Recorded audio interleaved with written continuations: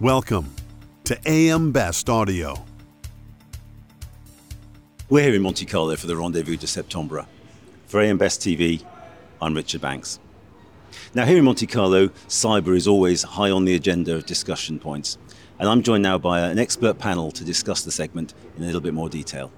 And we're joined by Brittany Baker, VP Solution Consulting at CyberCube, and Andy Moore, London Market Leader, PwC, and Sean Ram, Head of Insurance, Coalition. So as we're discussing cyber, there's a very real danger of a wide mismatch between the client and insurer expectations. How does the industry minimize that risk? Brittany, do you want to kick us off? Sure. So at CyberCube, we're really here to support the insurance industry on that journey. So thinking through what are the events that could happen and what are the losses that would be incurred through those events. Really starting from an economic view so that the insurance industry is able to think through, all right, what is insurable? How are we defining the scope of those events and those losses that are incurred? And then really working to provide coverage to the economy that is looking for that. So, we're not the ones writing it ourselves and making those decisions, but we're here to really be a partner and a thought leader with the insurance companies that are thinking through that really tough question. I think it's a great question. We at PwC, we've just launched our Insurance Banana Skins report, which we do every 2 years. And that's a study across the insurance sector of risk. And cybercrime is the number one risk for the second survey in a row. And the people responding are looking at it in a number of ways. But insurers are in an incredibly privileged position in some ways to think about this. Not only do they suffer the risks as all other companies do, because they have great volumes of data, they have a huge number of things which criminals find very attractive. But also they're thinking about cyber from the other perspective. They're thinking about how they protect their clients and their customers. So putting those two things together, I think, is one of the ways in which they can think about improving what they have. Thinking about this not only in terms of what the underlying economy needs, but also they have experts within their own businesses thinking about what they protect. I think is one of the critical areas for them to focus on. We're in the middle of a massive revolution, an industrial revolution, around the digitization of really everything. Technology is driving economic growth and efficiency throughout the world. This is leading to tremendous increase in risk. Companies around the world are demanding products, insurance products, that can support the risks that they have around digitizing data, confidential information, certainly transactional related information. In addition, privacy is being codified around the world as well. The dynamic nature of risk that this creates is prevalent throughout the world. As a result, equally, the insurance products, the solutions, the risk management services that are being provided in order to address the risk needs to be also dynamic. So I think there's a tremendous opportunity for insurers, reinsurers to think about this risk in a far more sophisticated fashion because of how quickly it's changing. If you think about, let's call it 10 years or so ago, many people referred to 2011, 2012 as the year of the breach. You had Home Depot, Target, many other breaches that occurred. A few years later, like the topic of the day in cyber risk was really social engineering, cybercrime in that fashion. Well, today it's ransomware, right? If you solve ransomware, to some degree you solve cyber. That this period of time of roughly 10 years, having cyber so dynamically change from a risk and a threat environment is indicative of how quickly the insurance community needs to adapt as well. So you've all talked about the demands of the client. You talked about the response of the insurers and the reinsurers. How well do they match together? Brittany, do you want to? I think it's something that we're still moving through. Absolutely, we've reached a certain level of maturity, but it's still a maturing market. So we're still seeing a bit of a mismatch, but I really like what Sean said about the dynamic nature. You're seeing groups really try to make sure that they are keeping pace not only with the threat landscape, but with kind of the business needs as well. So, we haven't solved ransomware, we haven't solved that issue, but I think we're doing some pretty good work there. I think there's still a way to go.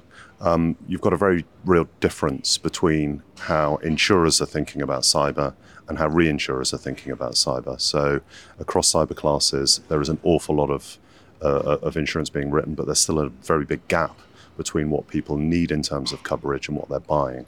And that's around people's risk appetite. For reinsurers, they're much less keen because they're looking at the real tail risk of this. They're looking at the very bad events that could occur and trying to avoid, their exposures in that area. And I think the key point there is around the interconnectedness of risk. And this is a lot of what our survey said. Cyber has developed over the last 10 years in many different ways. But even in this last year, the developments that we've seen with AI have added a further complexity in terms of whether it be social engineering aspects or, how these things it may be. We saw this through the pandemic, and our risk survey, the banana skin survey, really focuses on this area. Technology is another high risk within, because the pandemic moved so many things into a different world. We created so many more openings into companies and changed that risk. So I think the risk has changed, but I think until people really understand what that risk means for their exposures, they may not be able to get their appetites right. And that match between insurance and reinsurance, I think, still has some way to be brought together. As we think about the accelerated manner in which claims have changed, I think that has put insurers in a precarious position, right? You had this experience in the past where you would have a data breach and you'd have this long period of time to evaluate the claim, to understand the cost of the claim, what litigation trends were, et cetera. Well, today you get ransomed today, and within a few days you have to make a ransomware payment, and the insurer is saying, well, I haven't built the actuarial, I haven't reserved the risk appropriately, et cetera. So I think it's changed dramatically. However, I do believe that insurers have come a long way. I think the product has tremendous value in terms of covering the most notable risks today around ransomware, social engineering, business email compromise, privacy-related liability, regulatory items as well. And I think it provides a tremendous service. If you're a corporation, and a small business or a large company, cyber insurance needs to be a part of your risk management strategy in addition to cybersecurity. Having said that, I do believe there are opportunities for improvement. This topic of systemic risk, there's a tremendous amount of disparity in the insurance industry around what a systemic event is, how much it costs, how to quantify that, how to model that appropriately. And I think that disparity as the divergence of beliefs kind of comes closer together, it's always difficult quantifying something that hasn't occurred yet, right? And so, not surprisingly, the insurers have had some challenges with this. I do believe there's been a tremendous amount of data. I could argue that there's more data available in cyber risk than any other risk area in the world. So leveraging that data, harnessing that information in order to get more parity around how we think about the risk, how we underwrite it, will provide tremendous advantages to just improving the product as well as pricing and capacity as well. There's a lot to pick up on there, Sean, but I noticed you mentioned systemic risk and everybody started nodding very vigorously. There's clearly an important element within the whole cyber discussion. If we come back down the panel, should we just talk a little bit about cyber, about the systemic nature of cyber? Your point is absolutely right, and I think it does link with some of the points I was making before on the interconnectedness of those risks. But understanding what that systemic risk, I think, is very, very challenging. But also, what happens in those events. If we look about sort of mass outages, if we're looking about fundamental issues around people being able to run their business for extended period of times due to some form of sort of systemic cyber event, reducing significant access to technology over an extended period. There's a lot of data around estimates around how quickly and what size the economic impact of that is. It's only sort of 2 or 3 days and it runs into the trillions. So I do think that is a big challenge. Now, whether or not insurance coverages are actually adequate for that, or indeed insurance coverage is what people need in those events. In many circumstances, there are the points around ransomware and the need for money, but in most circumstances, what businesses need in a real cyber effect is getting back into business quickly. And I see one of the big systemic risks as being there simply aren't enough technologists to help people in those circumstances. In catastrophe insurance, we always look at demand surge when you have, catastrophic events. Are there enough builders and plumbers and, people available to, get buildings back into shape? In a mass cyber event, the availability of technologists to be able to restand businesses back up, there won't be enough people. And I think that's one of the critical aspects that systemic risk picks up. It's a really important point, isn't it, Brittany? No, it's a really important point. And I think one of the things that we at each of our companies have been able to really pull in is bringing in not only the insurance expertise, but those cyber intelligence experts as well. What do those events look like? What have we seen in the past? What have been near misses? But what is possible today that they're seeing in the cyber intelligence data that we just will not have seen in traditional insurance data? I really liked your point, Sean, that there is so much data in the cyber world. It just looks and smells differently than what we're used to. And how do we harness that? But understanding, like you said, the demand surge there might be a demand surge, but is there even money to spend to do that and resources to actually bring that in? That's something that we really have been thinking about. And that looks differently in, if it's an outage or if it's a specific malware event. One of the things we were talking about the other day with a partner is, government response. What does that look like? I think people outside of this circle might not think about the response of a FEMA type of organization if businesses aren't around to provide resources that people need that don't look like technology, but that are getting access to water and food and other things. That's a very real possibility as well. And so it's just those widespread impacts beyond even traditional, I'll put it in quotes, like cyber and technology risks.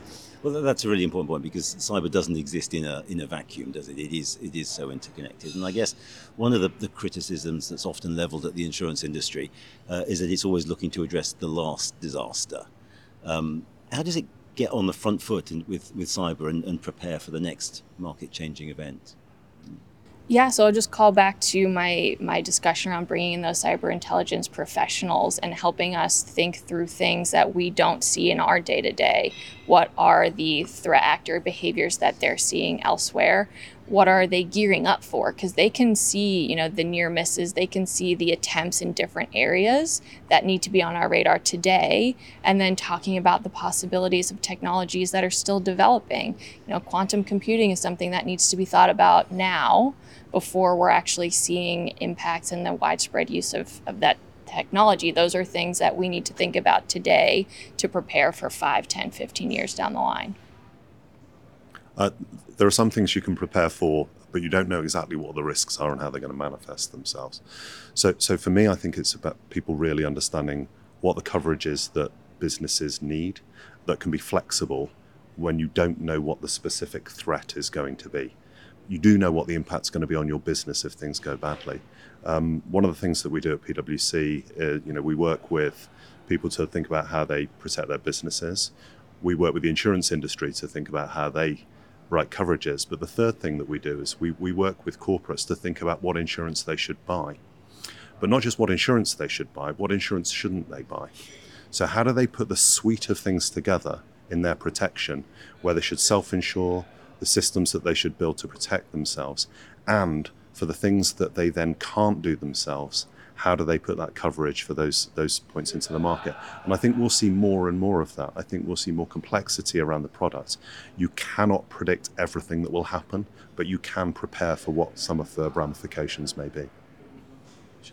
A few comments on this topic. So it's interesting as we look back over the last few years and we think about the notable vulnerabilities, right? Some of them 0 days, some of them like what happened this summer, beginning of summer with Move It. We look back at Log4j, kind of SolarWinds, things of that nature. Each of these vulnerabilities to some degree had commentary around causing an element of systemic risk and like the next vulnerability, right? We've been very deliberate in our approach to this in that we treat them like just that, just the next vulnerability, right? They have not led to systemic events in a meaningful way. And there's a reason for that. Oftentimes when we compare large events that have potential for systemic-like consequences, we in the insurance industry, we kind of think of property, and we think about a large windstorm or a large earthquake coming. And to some degree, there's not much you can do about that, right? Like you've already built your building, right? It can withstand a certain type of earthquake or whatever it might be. The nuance in cyber is you can interdict, right? You can patch.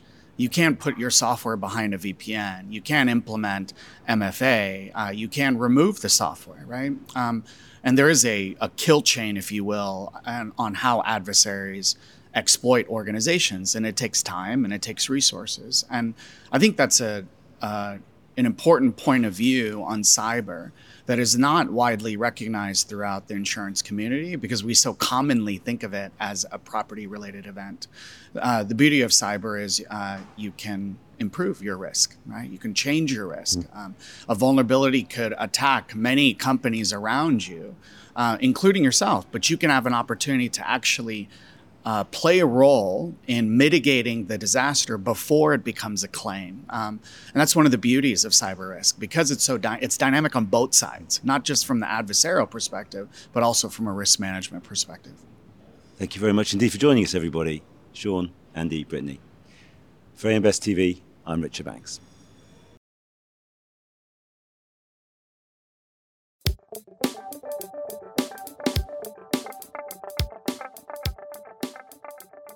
Looking to get the attention of the insurance industry? We have the platforms to do just that. Whether it be AM Best TV, AM Best Audio, Best Review Magazine, or Best Day, find out more by contacting our Advertising Services Business Development Team at 908-882-1706.